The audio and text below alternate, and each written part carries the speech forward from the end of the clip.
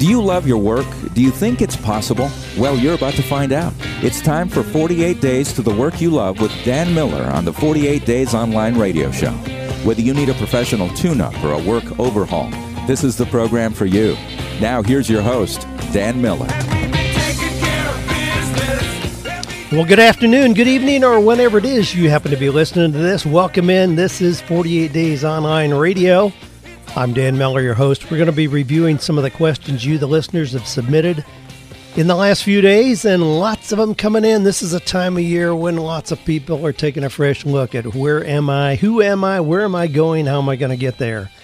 And that's a healthy process, no matter where you are, to draw that proverbial line in the sand and say, who am I, where am I going, how am I going to get there? So, I trust you're doing that. I trust that you are finding or creating work that is meaningful, fulfilling, and profitable. It doesn't have to be a trade-off. A lot of times, I live in a very creative community here in Nashville, Tennessee. There's a lot of people who have come here because they have great artistic, creative skills. And yet a lot of those people assume that if they really follow their passion, if they really follow what it is they love doing, that then the trade-off is they'll never make any money. They'll just eke out a living. But, I'd rather be, playing gigs for $100 a night, twice a week on my guitar than to have a real job. So I'm just going to do that. Well, my suggestion is look for and solutions, not either or. Don't assume that either you follow your passion or you make money. What if you did both? That's the plan I want. I want to do both. Well, we're going to be covering some questions today from listeners who are like you in their situations. Perhaps your question itself I'll be answering today. Here's some of the ones we're going to be covering. How do you organize all the magazine articles, book excerpts, motivational audio, etc. that you've collected over the years? Dan, I'm barely making ends meet, and I would like to make another $50,000 a year. Travel is my passion that lights my internal fire. How do I work this passion into a career? There's one of those right there. What do you do when you have a passion that seems to be something unrealistic, impractical? It doesn't fit into a nice traditional cubicle world box. Can you turn that into a method for generating real, viable income? Someone says, Dan, stop saying being introverted is the same as being shy. All right, help me understand the difference. We'll look at that. Next person says, my funding as a missionary has been cut off. What am I supposed to do now? Now, that's one of those challenging questions. What if you think you had a special calling that puts you into something that isn't like a traditional job to start with? Now that's gone. Where do you go from there? I'm a hardworking entrepreneur and my in-laws don't understand. Well, that's not uncommon. We'll talk about how to get past that obstacle. This is Dan Miller on the 48 Days Online Radio Show. If you've got a question that you'd like to have answered here, just go to the 48days.com website, click on podcast, and you'll see a little box that comes up where you can submit your question. Or you can just shoot an email in to askdan@48days.com. Got a quotation for us today that comes from Abraham Lincoln. Now, keep in mind, this is back in the 1860s. Abraham Lincoln says, property is the fruit of labor. Property is desirable. It is a positive good in the world. That some should be rich shows that others may become rich, and hence is just encouragement to industry and enterprise. Let not him who is houseless pull down the house of another, but let him labor diligently and build one for himself, thus by example assuring that his own shall be safe from violence when built. Gee, what a novel thought. Being rich isn't a negative. The goal is not to pull down a rich man's house. It's to look at that as an example of what can be done.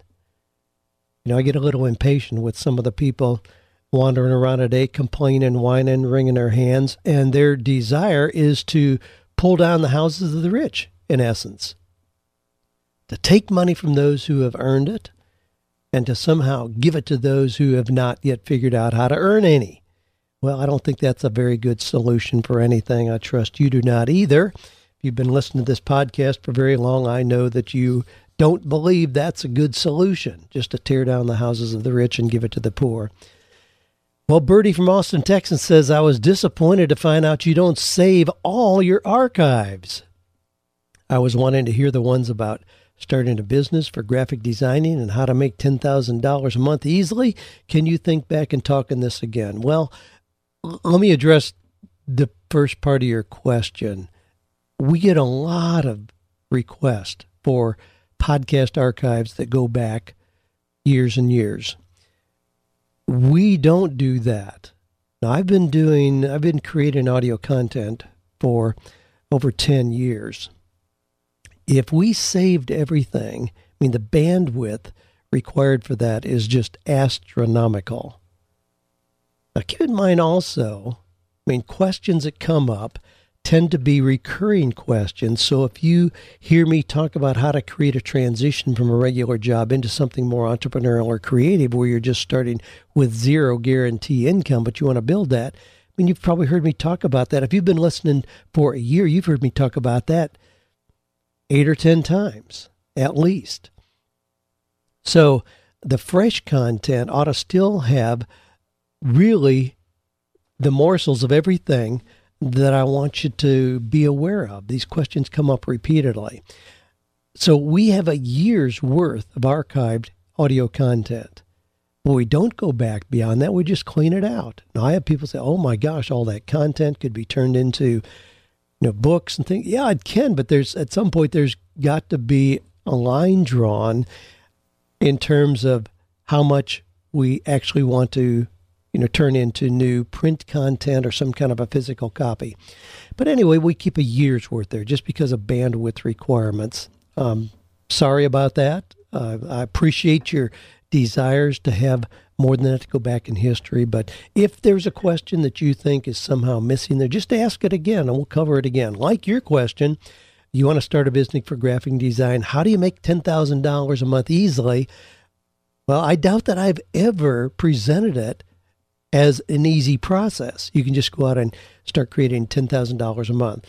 But here's how I've often used that as an example. And there have been real examples where I've worked with somebody who worked with a young lady one time who was making $12.53 an hour as a graphic designer, working for a company, a prestigious advertising company right here in Brentwood, Tennessee. It was a company whose major client is KFC, incidentally. But anyway, she'd been working there. She was valued there, and she was a single mom, 24 years old, and she came to me, is there a way I can make more money? Well, yeah, it'd be very easy to position her. She's very, very good at what she was doing, and it'd be very easy to position her where she could go out, do a job search, and move to $14, $15 an hour, or perhaps even $20 an hour, which would be a big jump. But I said, I think what you're really asking is how can you make a real substantial change in what you're doing and the income limitations? And she said, yeah. So we positioned her as an independent, freelance graphic designer. And I said, what I want you to do is I want you to start billing your time at $40 an hour. Well, she was like, oh my gosh, can I do that? Yeah, you can. Even in a company that is paying you $12.53 an hour, they recognize they probably don't need your strongest talent 40 hours a week, so they're creating busy work to keep you busy. And what if you found 5 companies that are not large enough to have a full-time graphic designer but could use your services one day a week? Well, that's exactly what she did. Guess what company was the first client she brought on board? The company she had been working for. They were thrilled to move her into a freelance position where they, in fact, did use her 1 or 2 days a week, paying her $40 an hour rather than $12.53. But in doing that, she opened the door, took the lid off what she was able to earn, and she did very quickly go over $100,000 a year. Now, what she did, you can do the math on that, and you think, well, even at $40 an hour, that's hard to do. You aren't going to bill 40 hours a week, and that's exactly true. But what she did was realize that her time was way more valuable than $40 an hour, so she would bid projects, which I encouraged her to do. Rather than, real consultants, high-income earners never are being paid hourly. even if they're freelance or independent contractors, they always are bidding jobs. So if she was going to do a new CD cover for a record label, she may bid that at $2,500. Well, that's a reasonable fee to pay for that, but she may be able to complete the work in 2 hours because she was that good. So she very quickly moved to doing projects. Golly, the last I talked to that young lady, she had like 7 computers set up in her office and was absolutely knocking it out of the park. So yes, you can do that. Brent from Orange County, California says, Dan, how do you organize all the magazine articles, book excerpts, motivational audio, etc. that you've collected over the years? I'm wondering how to maximize my resources, not have them piled in the corner, never to be seen again. Been an avid follower of you for 6+ years. Thanks for everything you do. Brent, well, thanks for your question, Brent. Here's a couple things I do, and I certainly don't catalog everything that I read that has value. Some I just hope takes a permanent place in my brain so I can recall it. I do read a lot. In this year, this is the first week of December, and as we are sitting here, I think I just logged my 71st book that I've read this year. So I read a lot. I read a lot of magazines. I listen to a lot of audio content. I don't try to just store that somewhere. I just think that all of that going through my tiny little brain will somehow leave a residue there of some positive impact. So, but I do, when I read, I mark a lot of pages. And I do that both by underlining and then tagging it with the tiny little Post-it notes. Actually, I'll use the little Post-it notes that you get in a marker pen where they pull out of the side. Now, I run out of those, but you can also buy those little tiny Post-it notes, and I buy those in various colors and then use them in different books. So I'll underline and then I'll tag that page. So that in itself, just the physical process of underlining and tagging the page, means I really spent time on a particular concept that I think jumped out at me and had value. But then when I put that book on the shelf, I can walk up to my bookshelf 4 years later, pull that book off, and in 5 minutes, scan the things that were very significant to me when I read it the first time.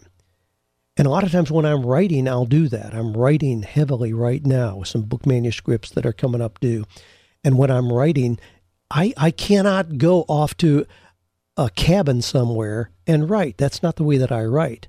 I write right here in the middle of hundreds and hundreds of books that have impacted me over the years. And as I'm writing, I walk over to the shelf, I'll pull one off, and I'll insert a concept or a quotation or a phrase from that. So that's the primary way that I catalog all of that. Now, I do have lists. I've got lists of thousands of quotations in just a Word document, but then I can do a word search in there. So if I want to look up success, everything that I've got in there that uses success in a quotation, I can find it instantly. So I do a lot of cataloging like that as well. But I don't really get bogged down with just trying to catalog it. I don't need to be an encyclopedia. And at this point, you can do a Google search and find instantly anything you're looking for anyway. So I don't worry about storing a lot. I just, again, love the process of having positive information going through my brain. And I think in the process, it helps me then when I do write, speak, or coach.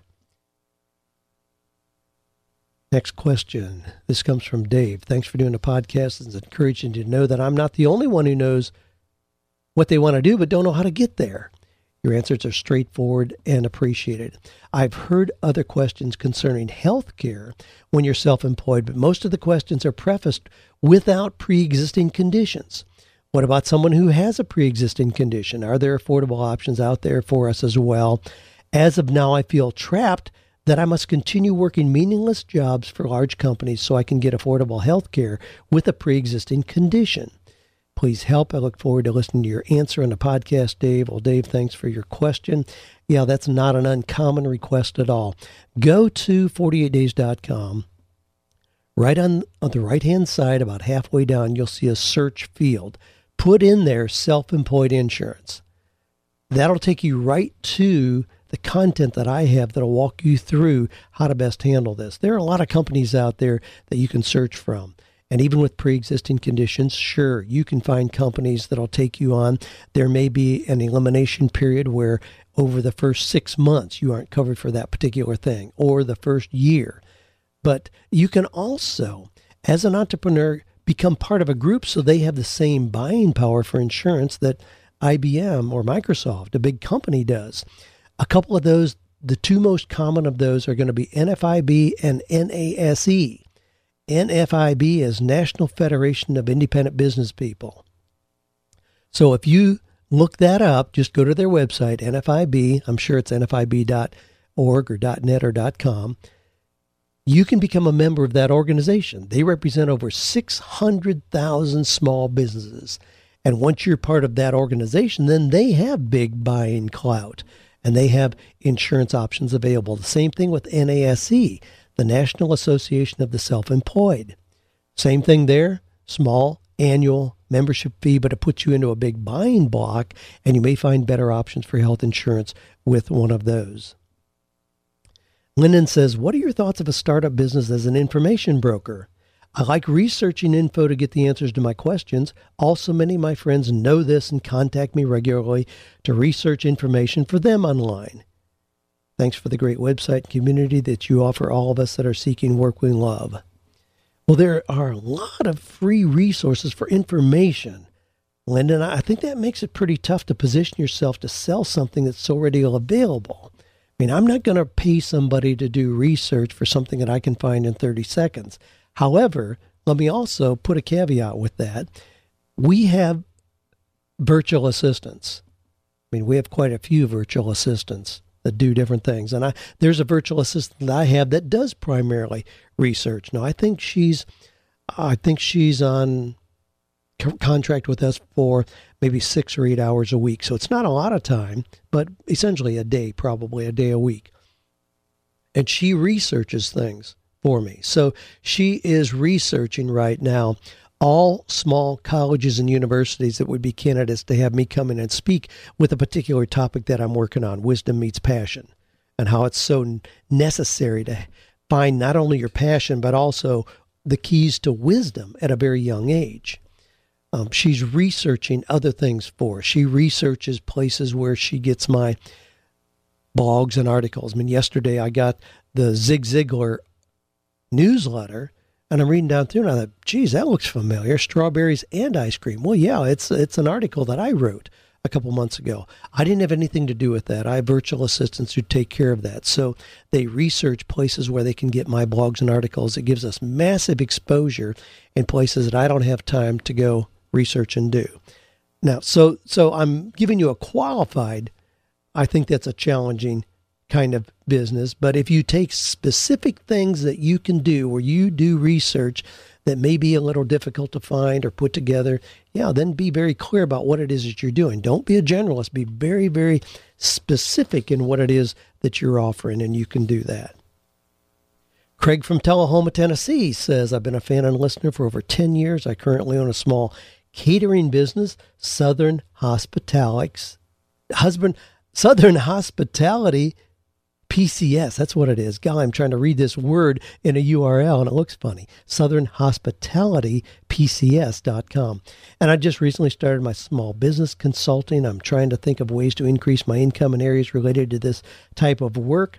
I've managed multi-million-dollar restaurants most of my life, and I love the freedom I have with self-employment. But I'm barely making ends meet. I would like to make another $50,000 a year. Also, it seems most of the people that need my services, failing restaurants, don't have the money to pay me, or so they think. Thanks for your input, Chef Craig. Well, I know Craig. Craig, thanks for your question. Target your best prospects for your consulting, not just those that you know need what you offer. I mean, it's like me in career coaching. My gosh, I mean, if I wanted to find the people that need me most, I could go down to the unemployment line and just stand there and talk to those people. But yeah, most of those are not going to be able to afford expensive life and career coaching. So while they need what I have, they're not good prospects. I would encourage you to make a list of 120 potential company customers. Now, living in Tullahoma, when you take into account Middle Tennessee, there's going to be thousands, but just identify 120 companies that would be good candidates for what it is you do. Now, these don't have to be those that are, on the verge of bankruptcy. These can be, I know you've worked with franchise food chains before, I mean, those kind of people, a guy who has a franchise and he has, 10 Papa John's franchises. I mean, those kind of people who they're successful, but they want to be more successful. And those would be great candidates for what you do. And then do a process that I call nurture marketing. Now, this is exactly the process that I used to get very lucrative consulting gigs, years ago. But I went in and did workshops on leadership excellence, management excellence in companies like NFIB and General Electric, Deutsche Bank, and lots of others. I identified 120 companies, and then every month they would get something from me, not just a sales brochure, but I would give them information. I would do a lead-in, like, did you ever, one time I sent out a little plastic or rubber frog in an envelope, and the lead-in was, did you ever hire somebody you thought was a prince and they turned out to be something else? Well, I would just give them information, how to hire, how to recruit, train, and keep really good people, how to make sure you don't have mismatches in your company. So every month they would get something from me. And out of doing that, it created what we call top-of-mind positioning, and that turned into very, very profitable contract agreements with those companies who were not afraid to write big checks. Now, that process I mentioned, nurture marketing, you can go to nurturemarketing.com. A gentleman named Jim Cecil is the head of that organization. They've got a lot of free marketing tips right there on the site, but the information that I'm talking about that'll help you understand how to do that nurture marketing process. What that means is that you have your prospects and then you're fertilizing and watering over a long period of time, and those turn into the really profitable gigs. The kind of people who call you in a panic and say they're ready to come lock my doors because I can't pay my sales tax from last month. Yeah, those are going to be short-term gigs, low paying and frustrating. Ultimately, look for better prospects in what you're doing. Well, you're listening to Dan Miller in the 48 Days Online Radio Show. If you've got a question for the podcast here, you can just go to the 48days.com website, click on podcast. You'll see a little box jump up, and you can submit your question there. I'd be delighted to entertain it in an upcoming podcast. Rain from St. Paul, Minnesota says, Dan, I want to travel. Travel is my passion that lights my internal fire. I don't want to sit at home while simply helping others to travel. Instead, I want to be out there traveling, taking photos, writing stories. How do I work this passion into a strong career that will allow me to live overseas and see the world? I would greatly appreciate your suggestions. I've been struggling with this incredible burning passion for years, and I still don't know how to make it happen, and it's killing me inside. I can't take it anymore. Now, Rain, grab a pen and paper. I'm going to be giving you, in just a little bit, I'm going to give you some sites. And I know that when we're doing an audio presentation, it's a little bit tougher to get URLs. I'm going to give you some easy ones to write down. You want to travel. Travel's your passion. That lights your fire. Has this ever been done before? Yes, many, many times over. There's a whole lot of people who like to travel. I'm going to talk about a couple, and then I'm going to give you some websites to help you plug in so you'll have options before the sun goes down today. You can check out Chris Gillaboo. Chris is a young guy, friend of mine, a delightful guy, wrote a book a couple years ago called The Art of Nonconformity. His name is Chris Gillaboo, and rather than spelling that, just go to artofnonconformity.com. His book, again, The Art of Nonconformity, great book. He wants to travel. That's what he does. He has a goal to visit every country in the world before he's 35 years old. Now, he's zeroing in on that very quickly. Last I checked, he was in Uganda and then the Congo. I mean, he had some wild stories about being in the Congo, places where Americans are not welcome, and getting in the borders because he wanted to be inside the country so he can cross that one off his list. I think he identified about 210 countries, and as he's closing in, he only has about 17 left to go. But you might check that out. But anyway, now, how does he do that and survive? Well, he doesn't get paid for traveling. He does that on his own nickel. Now, he gets a lot of deals. He knows how to travel inexpensively because he's done it so much. But he writes manifestos about how to live the kind of life that he's living. Of course, he wrote a book, The Art of Nonconformity. He's got a new book coming out this next April. We'll have him back here in Franklin, Tennessee, and do a release on that book when that book is launched. I'll tell you more about it as the time approaches. But Chris Gillibo is a great example of doing exactly what you're talking about. And he's created content that people pay for. He's got a massive blog. He blogs daily. And people go there and then see other products that he's selling. He links to products as affiliate links. So he's created a reasonable income stream that gives him the freedom to just travel. Now, my son Jared is another example. Jared lives right on the coast, right on the beach in Mombasa, Kenya. He and Ilea, his beautiful wife, my daughter-in-law, live there just because they think it's the coolest place in the world to live. They have monkeys that sit on their deck in the morning, geckos running around, some really interesting tales, but they just love being there, and they travel extensively throughout Africa and around the world.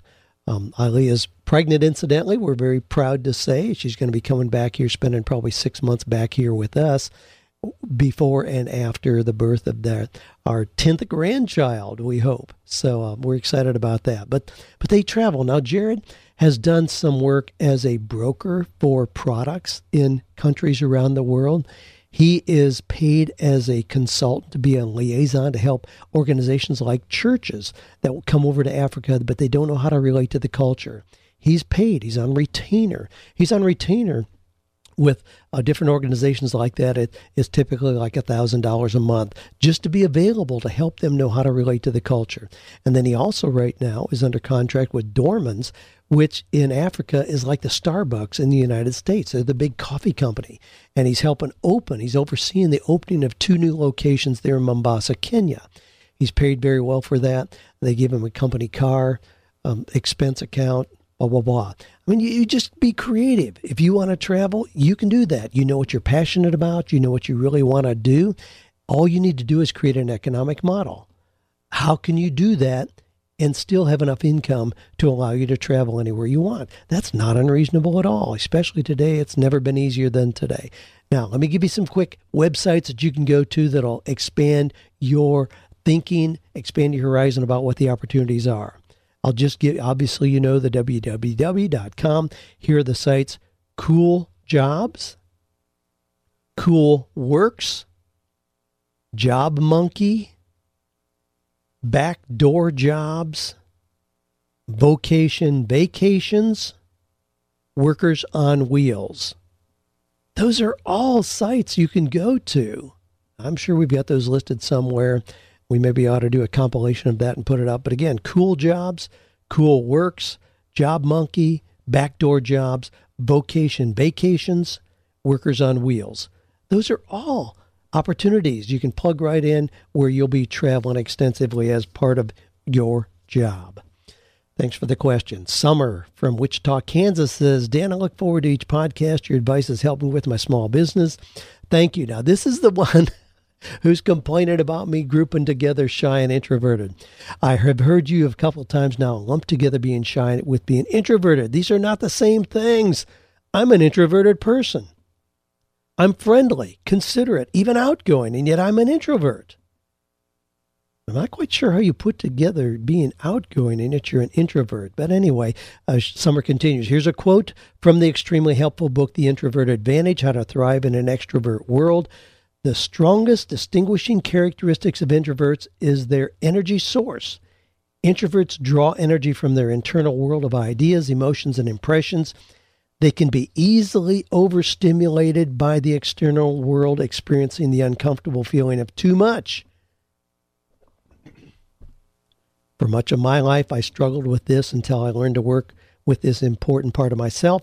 This trait has a huge impact on job satisfaction. I'd love to hear more from you on this subject. Well, I'm just going to take what you say. I mean, I don't mind at all if you say that you're introverted, but you're not shy. I don't see either one of those as a negative. I think you're kind of implying that shy somehow is a negative.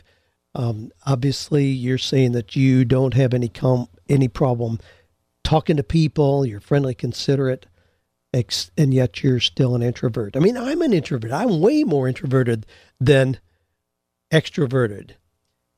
And I guess I would go with you there. Yeah, I don't consider myself shy. But now here, this is kind of funny. I mean, I just popped in the dictionary, just the online dictionary, to see what they say. Shy is bashful, retiring, suspicious, distrustful. I mean, the things that you talk about, okay, that's shy. Maybe that doesn't sound easily frightened away. All right, maybe those don't sound very good. But then I looked at the dictionary definition of introvert. The first thing it says is a shy person, and we can't get away from it. It says in psychology, an introvert is a person characterized by concern primarily with his or her own thoughts and feelings, as opposed to extrovert. So, okay, I'm just going to take it face value. You're introverted, but not shy. That's cool. I think we get into semantics here. It's a little difficult to separate those two, but yeah, I'll go with you there. So I'll try to avoid using shy. Shy somehow seems like a timid little child that ducks their head. You know, you can be introverted and not be that. So I'll accept your reprimand and correction for me. Thanks for pointing that out, Summer. Well, Tim from Monument, Colorado says, with the increased... Now, this is a challenging position. And I have heard this. This is one of those, as I pull out questions, I take those that are representative of a whole lot of people, not just the person asking the question. And this one has come up hundreds and hundreds of times in the last 20 years. Tim says, with the increase of missionaries returning from the mission field due to lack of finances, what are we to do? We've been out of the country and in ministry jobs for so long, I'm not sure we know a whole lot else. We don't have any money and need to find jobs. Any ideas? All right, Tim, let's kind of walk through this. You need to clarify your calling and then look for new applications of that calling. In 48 Days to the Work You Love, I distinguish clearly between calling, career, and job. Calling is the big picture. That's what you want your life to accomplish. That's what you're going to do to leave a legacy. That is, again, includes things like your purpose, your mission, your destiny. Calling, that's the big thing that you want to do. Career then is a subset of that. A job, what you do daily, is a subset of a career. So we come down, job is just what you're doing daily. Now, in this example, what you have been doing daily. So let's say that you've been in Ethiopia somewhere and you're helping hold little church services and helping equip the local pastors there. That's what you've been doing daily. That's been taken away. The funding is gone for that. You have to figure out a new way to provide an income for yourself. Your calling does not change. Your calling cannot be taken away. I was speaking recently, spoke to a large audience, and I noticed a young man down front who was very intent. And after I spoke, a lot of people came up and wanted to talk to me, and I could see that he was hanging around. He wanted to make sure he was the very last person to talk to me. He waited for a very long time, and finally he was the only one there. And I commented, I said, I've noticed you've been waiting a long time. Obviously you have a question. He says, yeah, what do you do if your calling's been taken away? And I very quickly said, that's impossible. Nobody can take your calling. Nothing can take your calling away. He says, well, I was a pastor and I just got fired. We've been given 2 weeks to get out of the parsonage. I said, okay, I guess you need to find a new opportunity for what you're going to do daily. How did that take away your calling? If you're called to preach, teach, evangelize, encourage, do whatever, however you want to describe it, that can't be taken away. There's thousands of ways you can continue doing that. If you got fired, all right. Now, what are you going to do? Let's go back to your calling, look at that again. And that's what I encourage you to do, Tim, as a missionary. What was your original calling? I mean, this morning in my guys group, one of the guys in there just told his business partner he was no longer going to be his business partner. And he's, okay, now I got to figure out what I'm going to do. He doesn't have to go back and have a new search for his calling or purpose. He's a creative builder. That's his calling. He has done that by building a chain of pawn shops. He's done that by being a consultant in church situations. He's done that in the real estate business. He just has to find the next application for that calling. So if your calling as a missionary was to bring hope and encouragement to people or to tell them about Jesus, I mean, whatever. I don't care how you describe it. Do you have to go to the other side of the world to continue doing that? What if you were working at Hobby Lobby? I mean, that whole company stands for those values. What about a company like Dave Ramsey's? I mean, everybody there is a missionary. So you don't have to go back, or you don't have to assume that you've been taken away from your calling. No, you haven't, but you have to go back and clarify your calling. Again, what are you passionate about? What is it that you do with excellence? Then create an economic model to do that. And frankly, if you want to stay in Ethiopia and help pastors build their churches, just find an economic model to do that. Not unlike what my son Jared has done in helping prostitutes on the streets in Kigali, Rwanda. I mean, how are we going to make that work without having other people just give you money? Well, there's ways to do that. He helped those ladies create little micro enterprises. They make beautiful jewelry. He exports that to other parts of the country there and comes back to the United States, does high fashion shows in Chicago, LA, New York, places like that. The jewelry is sold for high-end dollars. That funds providing what those ladies need for living expenses. Jared doesn't even take any money out of that anymore because he has these other things that he does that provide ongoing income. So don't think it's impossible to do. Just be creative in creating your own economic model. That's the only thing that's missing. You can continue doing the work that you're doing. Just create a new economic model other than expecting funding from some church denomination back home. And I don't want to just make this sound like a walk in the park. I don't mean to trivialize the process. But do I think it can be done? Absolutely, 100%. Absolutely, I do. Well, this is Dan Miller. You're listening to the 48 Days Online Radio Show. If you got a question, just go to the podcast link, 48days.com site. You can click in there and find an opportunity to submit your questions, see what other people have been asking, and listening to previous shows. Well, let's take a note here to listen to my old buddy John Tesh, and I'll be right back with the next question. Hey, this is John Tesh, host of Intelligence for Your Life, and you're listening to my good buddy Dan Miller. You know, finding your purpose and passion is the first step to living out intelligence in your own life. 48 days can show you the way. Now, back to Dan. You know, incidentally, I get a lot of requests to do those little liners like that for other people who are doing podcast and radio shows, and I don't mind doing that at all. Just this morning I did one, but I did first go to see if the guy was involved in 48days.net. Yes, he is. He's very active there. He does a late-night internet marketing show. I was not aware of it, but he asked if I'd do a little liner like that. I said, absolutely. A 10-second liner like that, knock it out. If you want one, I'd be happy to do that. Now, again, I get a lot of requests for that, so the first thing I'm going to do is see if you are an active part of the 48 Days community in some way. If you've been involved in 48days.net, that growing community we've got, we're approaching 11,000 members there at this point. People are sharing ideas, linking arms, helping each other grow their ideas into profitable businesses. Be delighted to have you show up there, and then if you are involved there, those are the people that get quicker attention when I get requests for book endorsements, book forwards, interviews on podcast, doing those little liners for podcast, and so on and so forth. Well, Rob from Dallas, Texas says, Dan, I've lived for 7 years. I lived in South Korea. I met my wife and had 2 boys there. We moved back to the United States, and ever since I've wanted to return to Korea. The issues: I was an ESL teacher there, English as a second language. I can't go back into that field there. One reason is my children's education. Public school isn't an option because they're biracial. My children are biracial and are likely to be discriminated against by their teachers.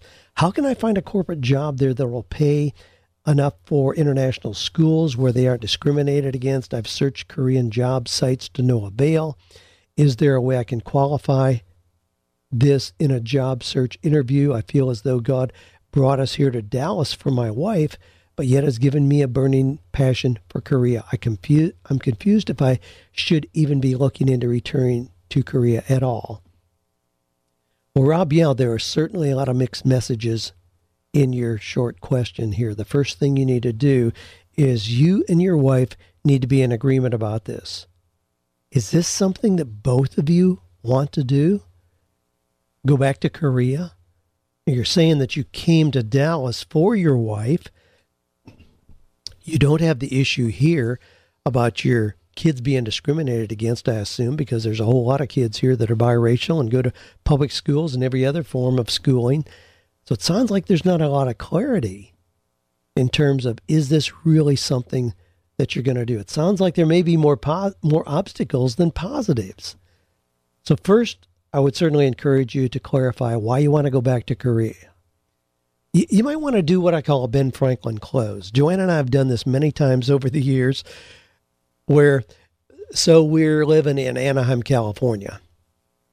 And we decide, you know what, every morning we get up, rub the smog out of our eyes, fight the traffic. And then on the weekends we escape. We get out of town, go to Big Bear or Lake Arrowhead or Palm Springs to get out of Anaheim, to get away from the smog and the traffic. And finally we decided, why don't we live somewhere where when we walk out the back door, we're where we want to be? Why do we continue living in something that we think is not ideal? So we did a Ben Franklin close. And what that refers to is just draw a line down the center of a piece of paper. On one side, put the pros, and on the other side, the cons. And we started listing, what are the pros of moving somewhere else? What are the cons? Gee, we have to, pay the expenses of moving, reestablish the kids in schools, get involved in the new church, blah, blah, blah. But what are the pros? What are the positives of that? This is something that's been used by salespeople since Adam and Eve. I mean, if you sit down with somebody, you've just presented them with a great new vacuum cleaner possibility here. Well, you know that they're going to be concerned about the cost. I mean, how are they going to justify $3,000 or whatever those in-home demonstration vacuum cleaners are these days? I don't know, but I know it's a lot of money. So there's that big obstacle. You do a Ben Franklin close. So you start listing the pros. And you could list there, you're going to have a cleaner house. You're going to have fewer allergies. The kids are not going to be as sick. You're going to spend less time cleaning. You're making an investment in something that holds value over a long period of time. All right, now what are the cons? What are the negatives? Well, the cost. Now, the interesting thing about doing a Ben Franklin close is you may have 15 things on the pro side and only one on the con side. Now, the bottom line is the con may be a very big obstacle. If you don't have $3,000, that may overweigh all the pros. But the idea in a Ben Franklin close is to just list out what are the pros and what are the cons. I would encourage you to do that about returning to Korea. Is that really where you as a family want to be? I mean, certainly you can't justify making this a selfish thing. If it's better for your family, your kids and your wife to be here, you can't make it a deal where you just want to go back to Korea. I mean, what is the attraction? And is that enough of a draw to make the sacrifices that you're talking about for your wife and your kids? If so, then be confident. And we're back to that thing. You know what it is you want to do. You need to create an economic model.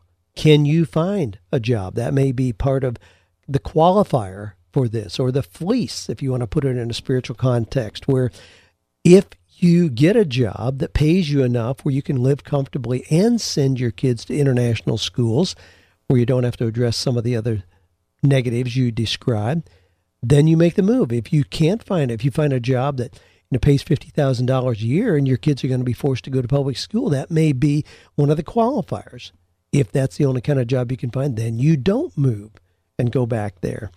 Just lay it out in that fashion. You've got all the liberty in the world. You are not desperate. It sounds like aren't being forced to make a decision.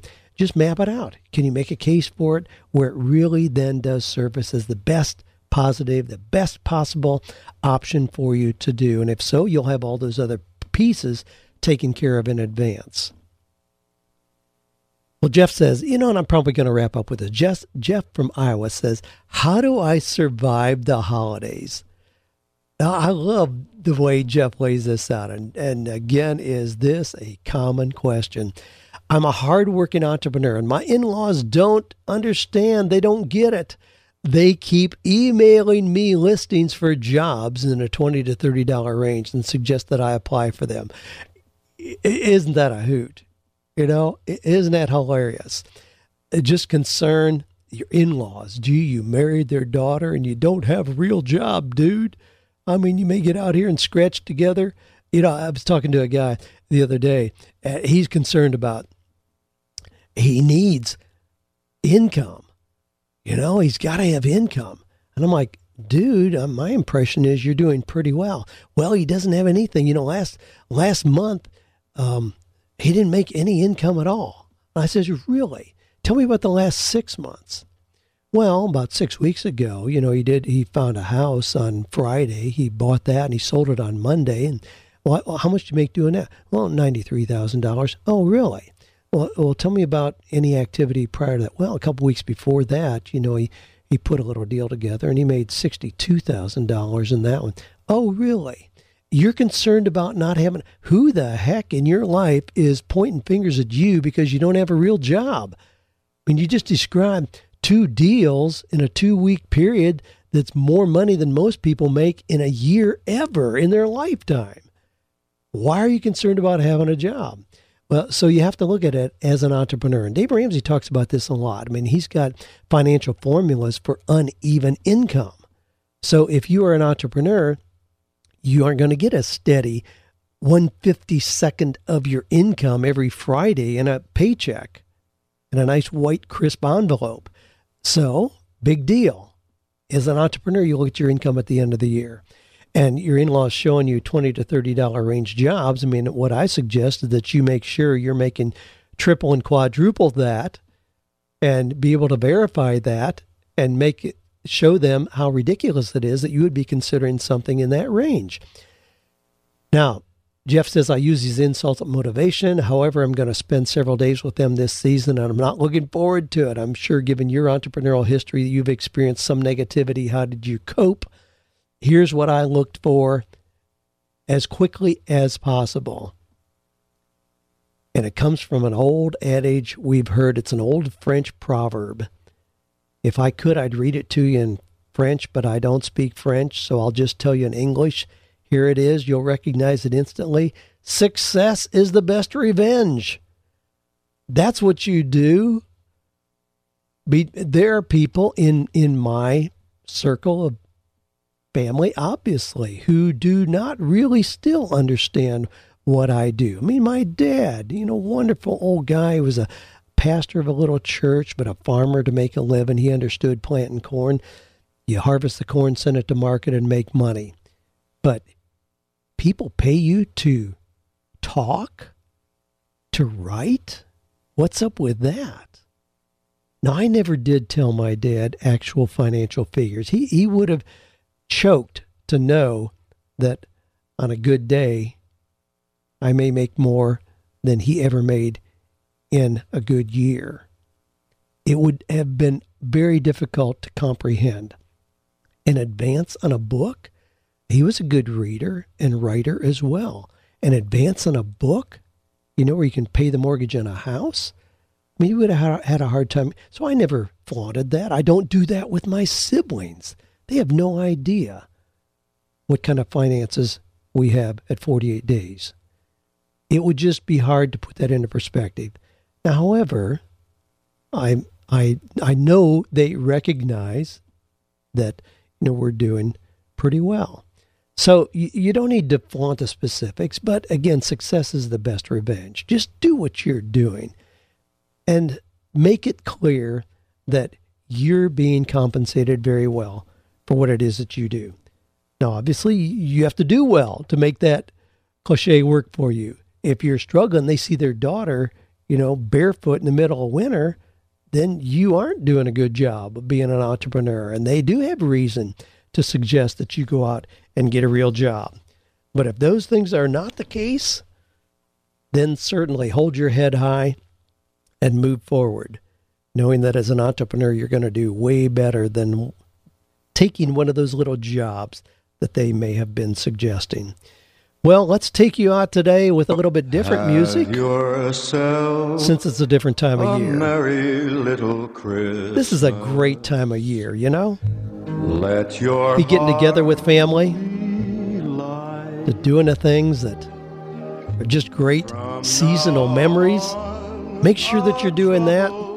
Hey, this is a time of year, though, to be aggressively identifying what it is you do well, what your plans are, what it is you're going to do to make success the best revenge for all those naysayers around you, the old coworkers you had, and the relatives, the in-laws that are standing there wondering what you're going to do.